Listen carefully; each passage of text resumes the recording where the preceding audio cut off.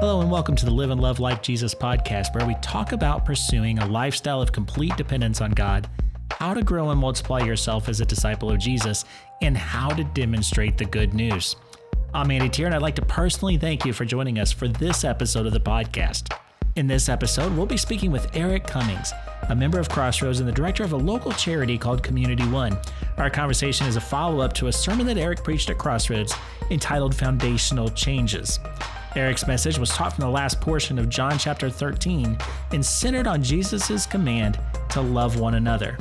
As the director of a charity with a stated mission to see neighbors loved, community restored, and hope renewed, Eric is uniquely positioned to share on the topic of loving one another, and more importantly, doing that, loving like Jesus. Adrian and I sat down with him Sunday afternoon after he preached his message and spent a little time getting to know more about him and the work and ministry of Community One. Following our conversation with Eric, we met with our lead pastor, Phil Heller, to ask him for further insight into Jesus' command and to discuss even more ways to apply it in our day-to-day life.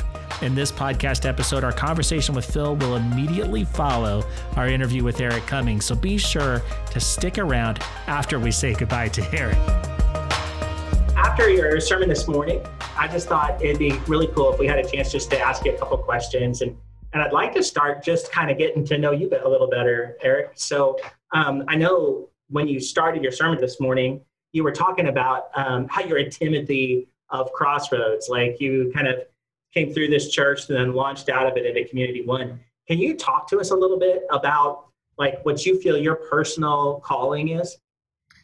Sure, and apparently that's becoming commonplace for outreach pastors or outreach leaders at this church, is to come into the church and then go out of the church. So you really feel you really feel a pull to do that, just because of the culture of our church to be outreach focused and other focused.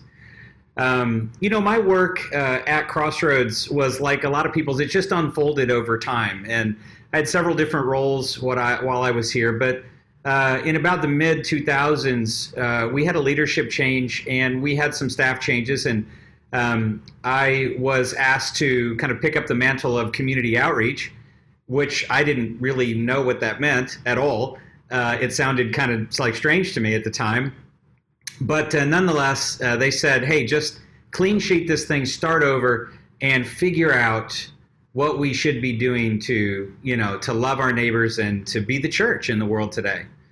And that was just a wonderful time of discovery and getting out of the church. They gave me permission to kind of spend a year in the city, talking to people, interviewing pastors of urban churches, talking with our nonprofit leaders and organizing them together, and just to try to understand what was actually the role of the church in the world today and in our city, in our community. And it was a wonderful time. We had extended seasons of prayer with other leaders and pastors from around the community. We kind of tried out and tested engagement in different parts of our community in different neighborhoods. We started our educational programs to talk about social justice and biblical justice and reaching neighborhoods and neighbors. Started our urban van tours as educational purposes, just all sorts of neat and new things. We refined our partnerships down to a handful that we could really invest heavily in over time, and just started focusing on what we needed to be doing. And after some time in doing that, some doors opened for us, really. I think we were trying to really connect to one particular neighborhood, and no matter what we did or how hard we tried, it just would not work. We just could not get connected there. And that was really disappointing, but I think what God was doing was a different movement. He had a different place, a different idea for us. And we ended up in an initiative that was launched in the Glenwood neighborhood. So that would have been in the mid-2000s. And that was our first kind of foray into neighborhood work, neighborhood organizing, neighborhood vitalization, neighborhood engagement, which then just took on a life of its own. And it started to really illuminate for us what was different about just meeting the needs of the poor, the Matthew 25, meeting the immediate needs of people, which is important, Jesus said. But also, what does it look like not just to be kind of arm's length from people in that sense, but to engage with people and to build friendships and partnerships and relationships and to make multi-decade commitments to neighborhoods and people to grow with them and live with them and understand them and be a part of their lives. And when we started doing that and started seeing the fruit of what it meant for us to invest as God's people in a place for an extended period of time, it became very, very attractive to me, and it really deep in my heart, I really felt that, and it started to build this energy inside of me for how do we go deeper, how do we mobilize more, how do we connect more people, how do we expand our engagement more on this relational level with people where they are and not where we want them to be. And of course, I'm really kind of glossing over a few years of work pretty rapidly, but our thinking shifted greatly during that time. And, it was during that season as well of engaging with people in neighborhoods on the ground and helping that we realized that there was some really important things that we could do as God's people and as a church. And this is always kind of one of those things that's a little bit weird. It's like the church is the church, and it is an organization that's resourced and called and has a personality and a mission just like people do. But at the same time, each individual person of faith, each individual Christ follower also is important and gifted and should be connected to specific work as well. And so we wanted to try to figure out how to grow that and how to do that and how not just to keep this at Crossroads. Because when we started figuring out, we could really make a difference if we invested in this school for 20 years, or if we as the church and God's people started investing in the condition of housing in our community, which was just absolutely atrocious. Not only would these be high impact, life-changing opportunities for us to engage in important work, it would also bring people life on life with one another, which was critically important to what we were trying to accomplish. The best work, the most Christ-like work is going to happen when we go to where people are and connect to them in their lives where they live and become part of what's going on. And when their problems become our problems, then solutions start to really be found and sought after in really significant ways. So after working at this for quite a while, and I loved my work as the outreach pastor here and engaged in it and was planning to do it for as long as I could. But we started to believe that, it really needs maybe another organization, a third party, a neutral organization that could be sent out, that didn't have church in its name, that could really help to engage the entire faith community and more churches and more people in life-on-life work directly in neighborhoods. And that was kind of the genesis of Community One. Let's build and send out another neutral platform of engagement into our community so that we can continue to focus deeply on work in places where people live.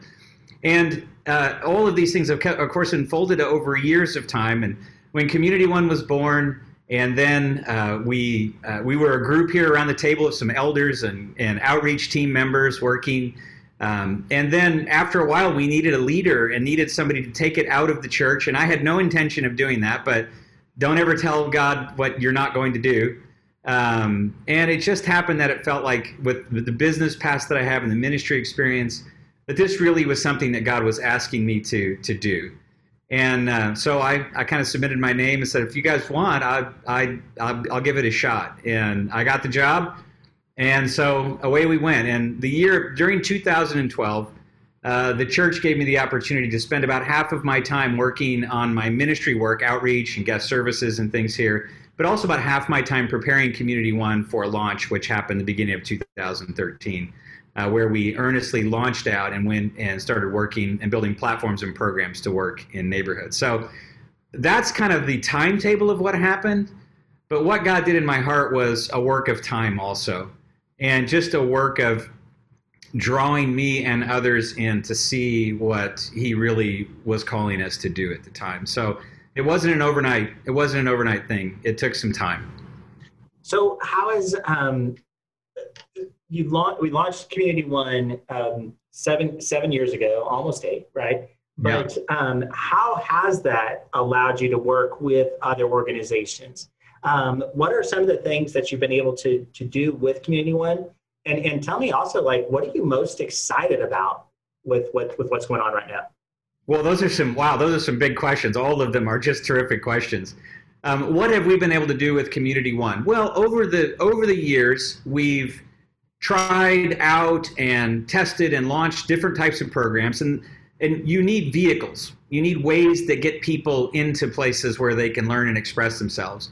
And we found that housing was a great vehicle because there was so much need. It connected people life on life, and there was so much opportunity to do that. So the first things kind of out of the gate, we started working on the condition of housing and moving and mobilizing people and teams and groups and churches and even businesses and other organizations to start bringing resources to bear on housing in marginalized neighborhoods where, we had a housing catastrophe. It just took 40 or 50 years to happen. So it kind of gets overlooked when that's the case.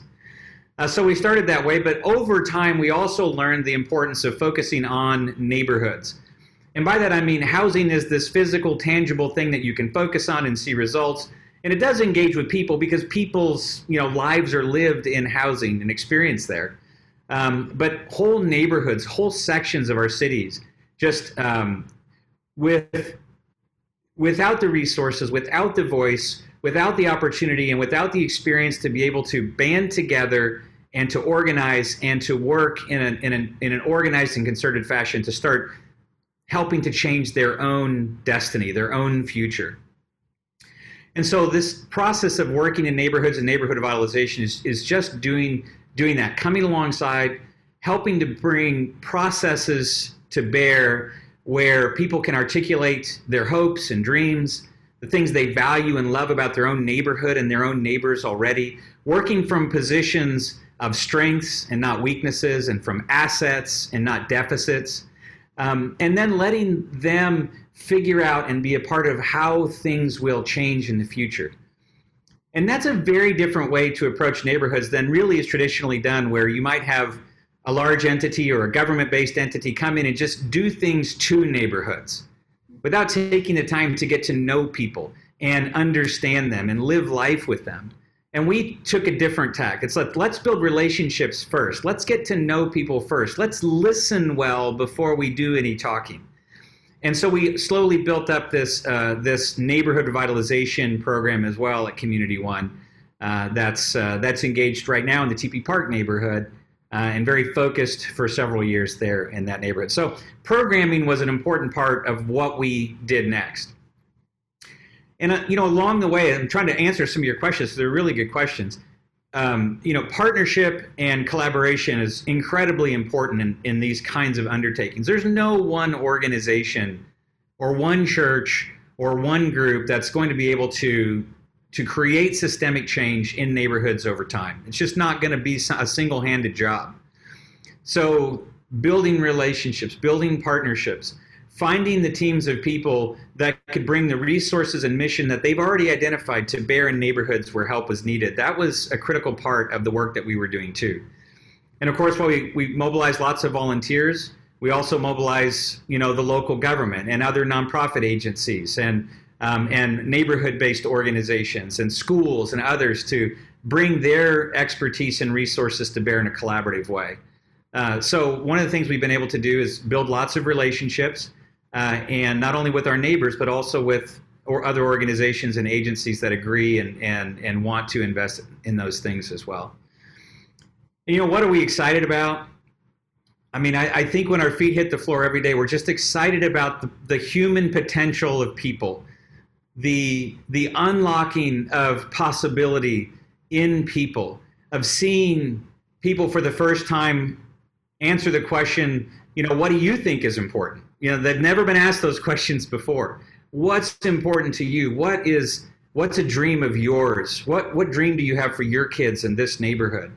All of those things. And just seeing the physical transformation that happens around people as well. All of these things get us very, very excited. And so we're excited for the work that's been done, and we're thankful to God and to all those who've been a part of that.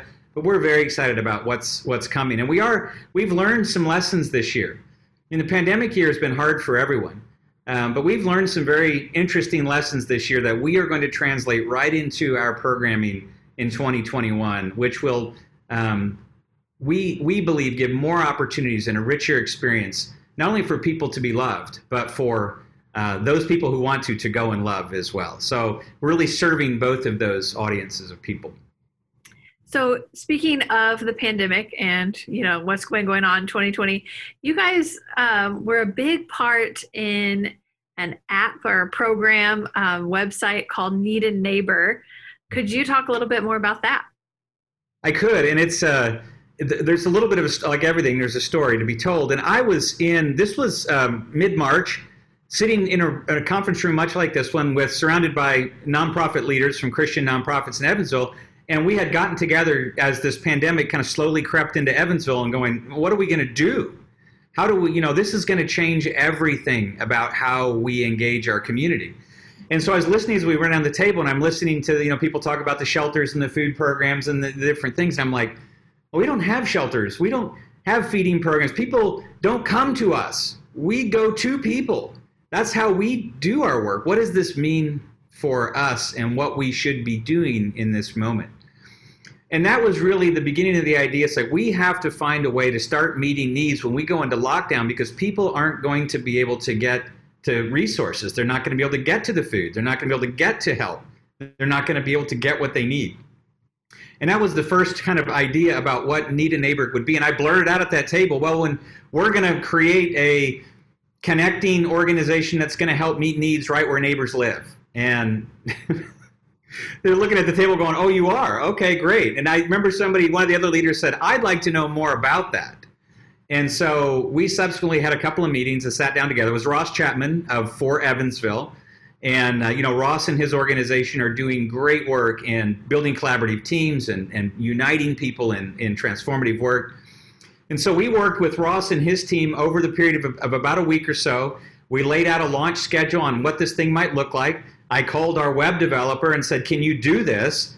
And we all just kind of said, let's try. We didn't have any choice. We needed to do something. And those are those moments where you have permission to do whatever it takes. And if you fail, you fail, but you've got to do something.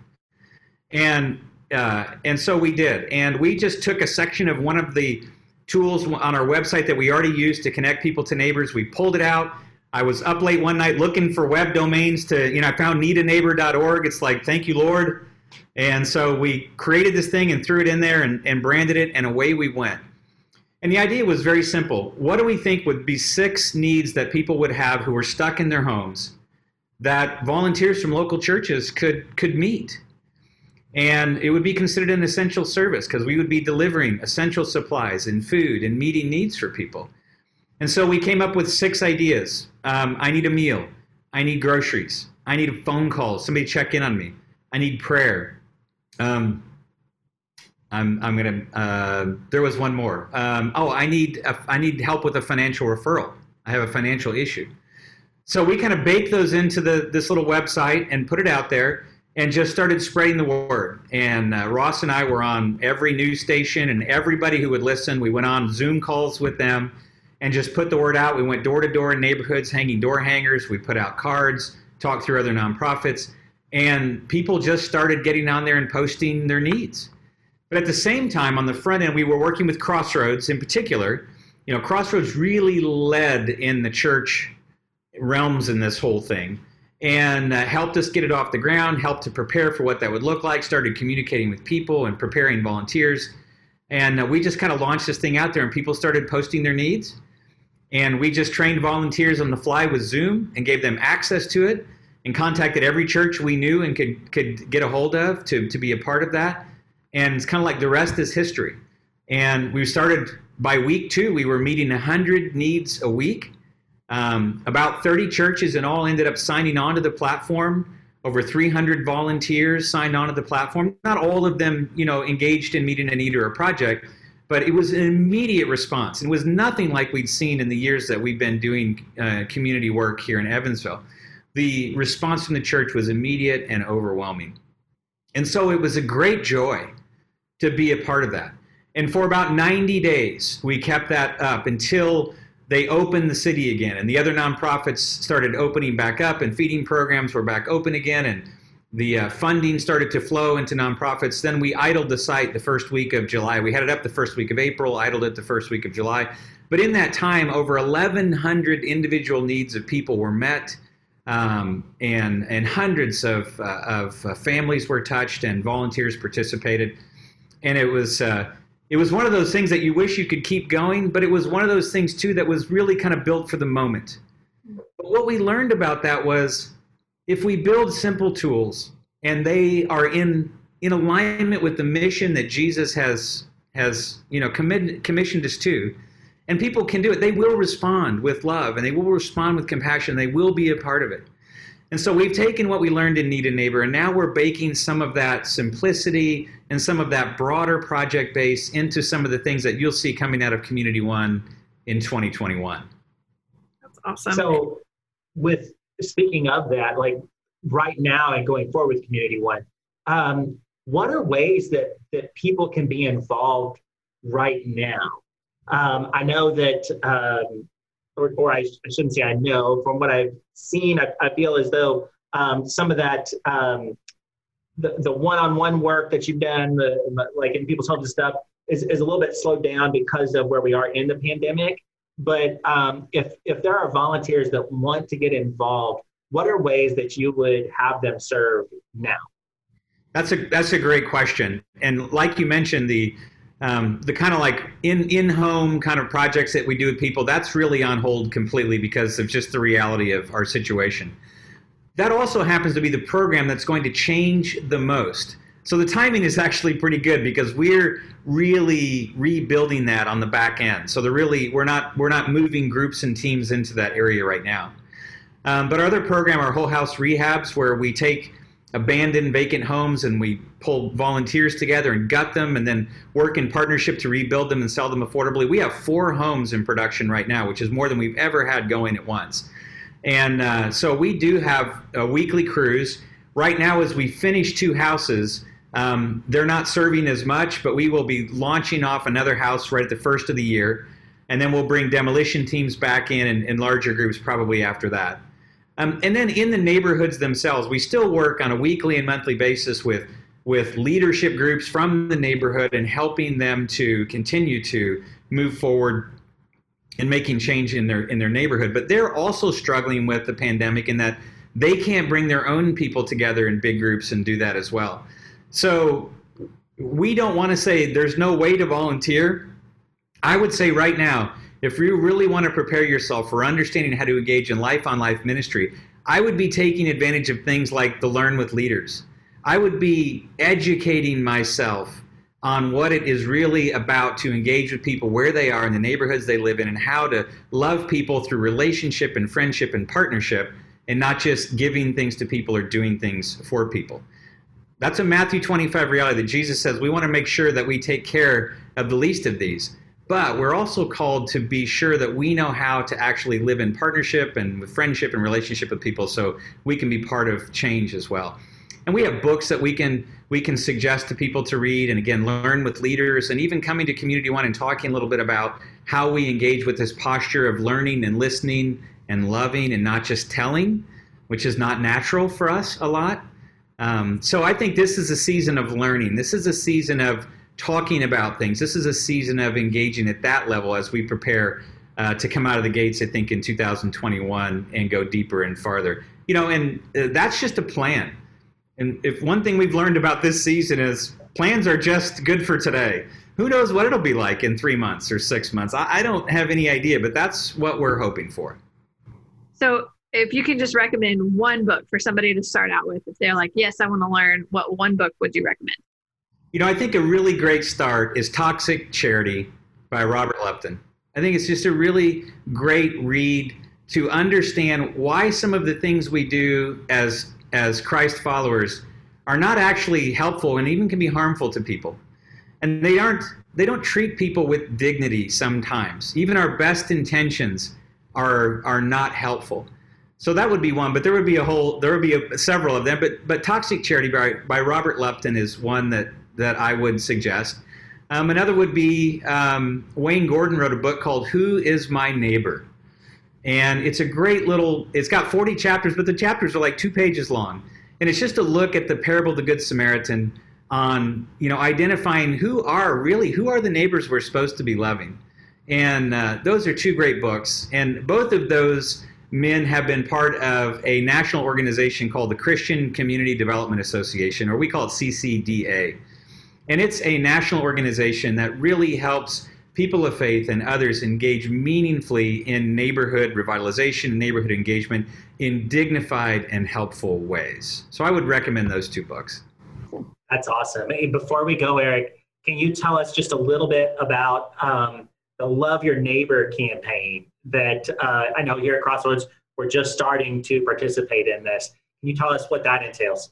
Yeah, as far as the storytelling app and the things that we're working on there, is that so it was about a year or so ago, and we started to resurrect this idea again that there just has to be a way for churches and church leaders to understand what's going on with their people. Are we really impacting the world?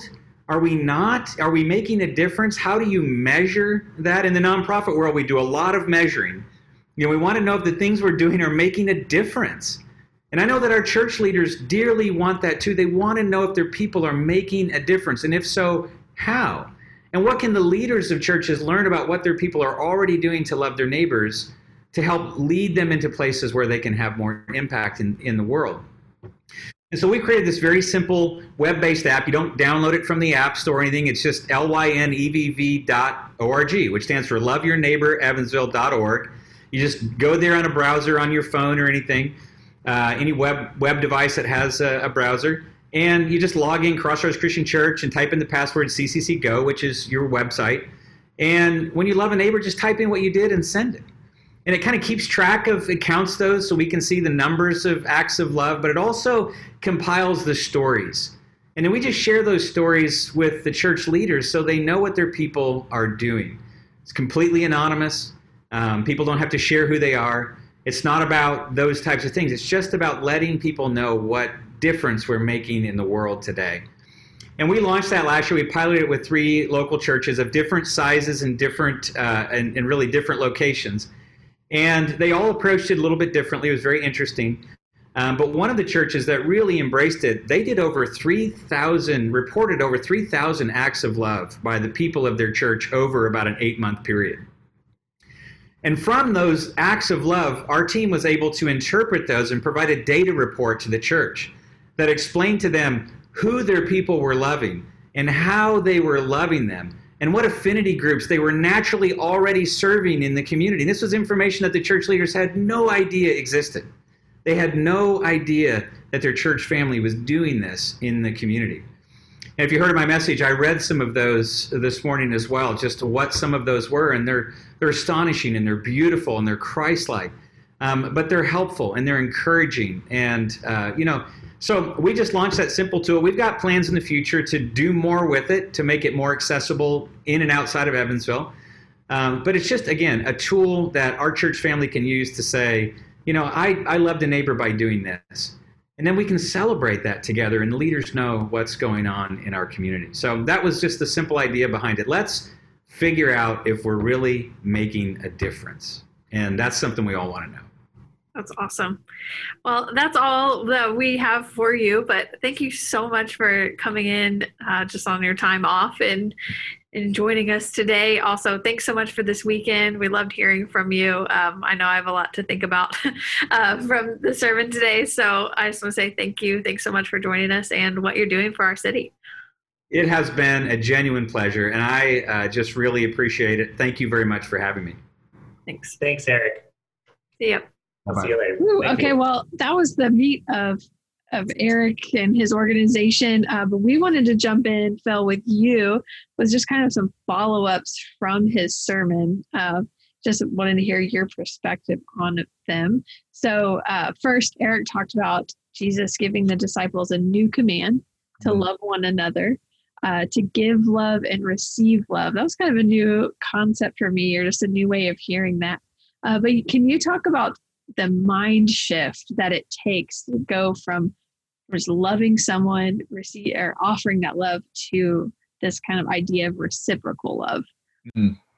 Yeah, I loved what Eric had to say, is that Jesus wasn't given a new command, meaning like, oh, love your neighbor. That's something new. I haven't heard that before. I mean, that was baked into Judaism and the Old Testament law, but it was a new way of loving, and that was how Jesus loved. And I think, first of all, so much of our world, we think of love as something that we receive, first of all, and I don't think that Jesus's love is first of all, on the receiving, it's on the giving side. I kind of think like, who's going to take the first step? Have you ever been in one of those relationships where, you're waiting for the other person to kind of make the first move, whether that be, in any dynamic. And I think Jesus type of love, he takes the first step. And reciprocal love, it takes that person being the first one. I think that's a Jesus kind of love. And so obviously, if we're both in a relationship taking that first step or taking the step toward that person, then that's what causes it to be reciprocal. Certainly, there's a lot of people in this world who are just wanting to receive love. They're just looking for somebody to love them. I think that's why we need to love like Jesus, because there's a lot of people in our world who need love. But ultimately, love is a giving first and then a receiving second, is how I would describe that. Well, another thing you talked about was how people that were following him would be recognized by their love, the love they have for one another. He said that it was this irresistible movement of love that would be so countercultural, is what Eric said, that no one would be able to resist it or would want to. And when I think about how Christianity is viewed now in the world, it seems very different than that. I was thinking about just myself, like how people recognize some of my past jobs that I was a Christian, and a lot of times it was just like, hey, you don't cuss, you don't do this, you don't do that, and they notice these other little things. So where did we go wrong, man? Like how is it that Christians are recognized by these other pieces and not by the one identifier that Christ called out? I think we certainly somewhere got a reputation for being known for what we are not for or what we're against instead of what we're for, about what we hate instead of what we love. And when I think about Jesus, one of the things that's been obvious as we've gone through the Gospel of John is the way he interacts with others. And his default, every time, was to see the person, to value them, to love them. That doesn't mean he was soft on sin. That doesn't mean that he, just turned a blind eye to what the person was doing. In none of those cases that we read in the Gospel of John did he do that.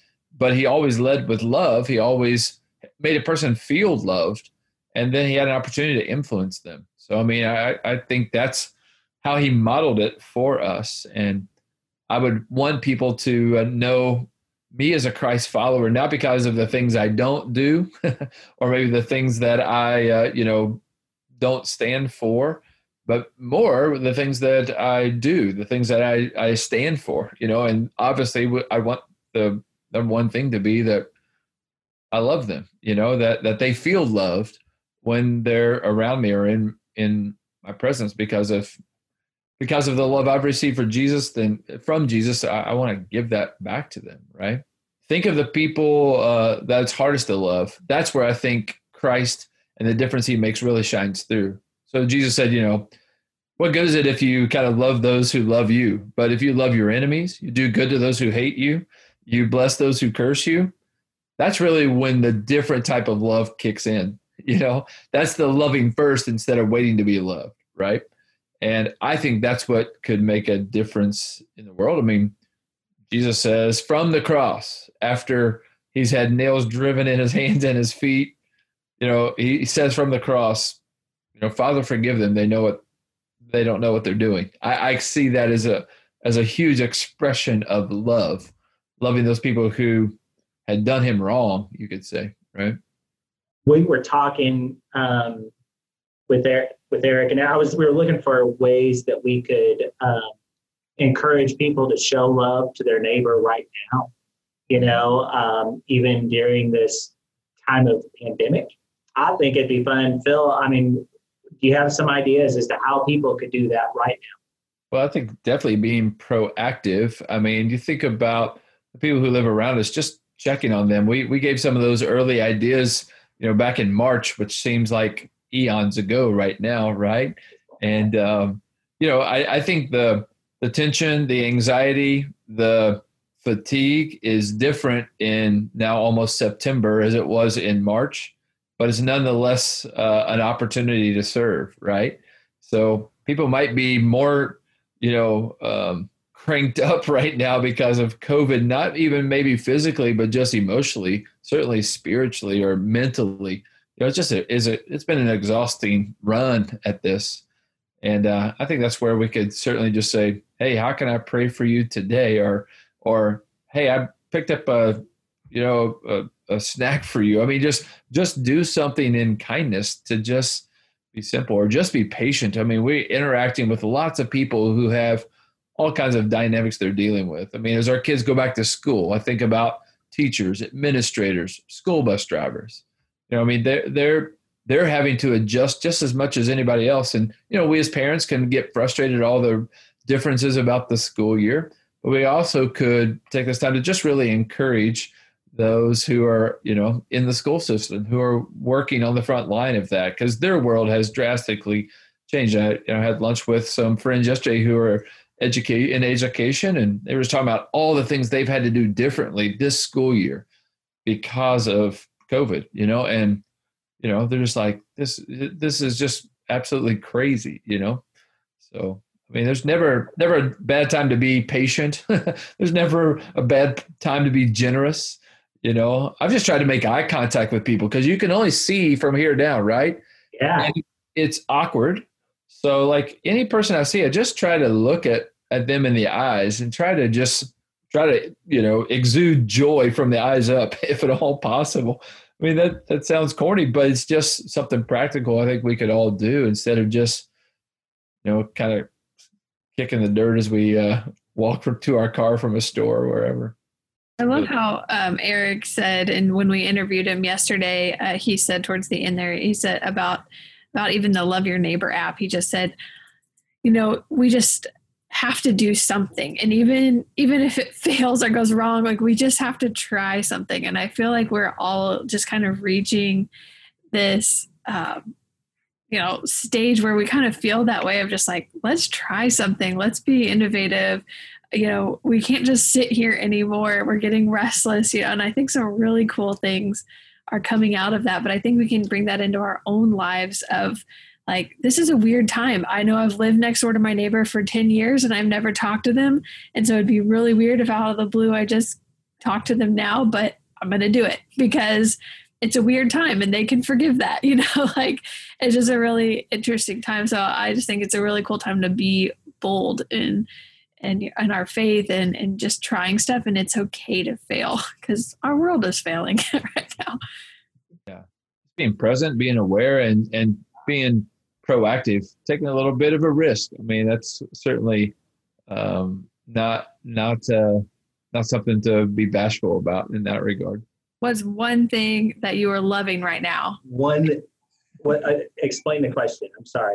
What's one thing that you're loving right now? Like maybe you're reading a good book, maybe you heard a good sermon. Oh gosh. Well, book wise then, and it's really cool actually, is a book called Work Matters, because I've just lately been really hit by just vocation as ministry, like what you're calling, and it's really neat, that whole like doing your work as unto the Lord, and that just the work that you do on a day-to-day basis is an act of love too. It's an act of love to your community, to your family, to everyone, to the people around you in your immediate circle and beyond.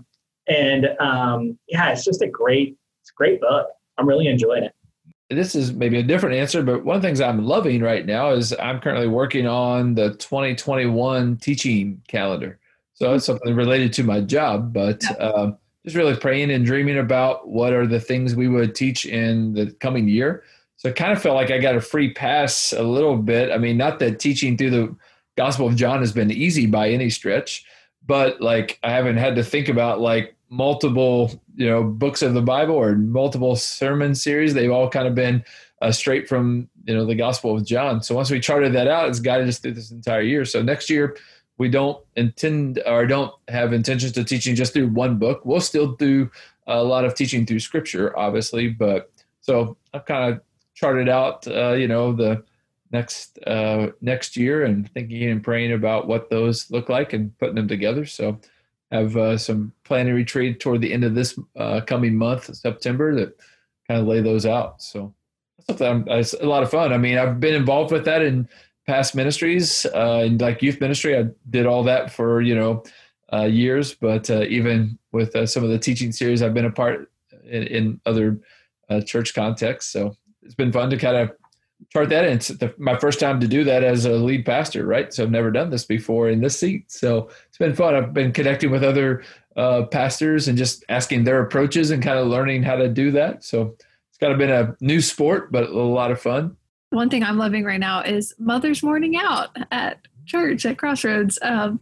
Today was the first day, and even though I worked there, I was still extremely impressed by the whole, how everything worked and the whole system that they had in place to keep the kids safe. It made me feel very comfortable dropping my son off. And when we picked him up, I just said, how was your day? And he's like, I loved it. And he's not even 3 yet. And he said he was so enthusiastic about it. And then even later tonight, he just said, my teacher told me today that we don't share germs. I was like, oh, good. So it's just awesome to see some of the people that actually spoke into my life growing up are now speaking into my son's life. And just, I don't know, it's making me really excited, and I'm loving that right now. So. All right. Well, our thanks go out to Phil Heller and Eric Cummings for joining us for this episode of the podcast. And I want to thank you for joining us as well. There are links to the Community One website and for the Love Your Neighbor app that Eric mentioned at cccgo.com/podcasts. And again, thank you for joining us today. We hope this episode of the podcast has encouraged you to go to be the church and live and love like Jesus.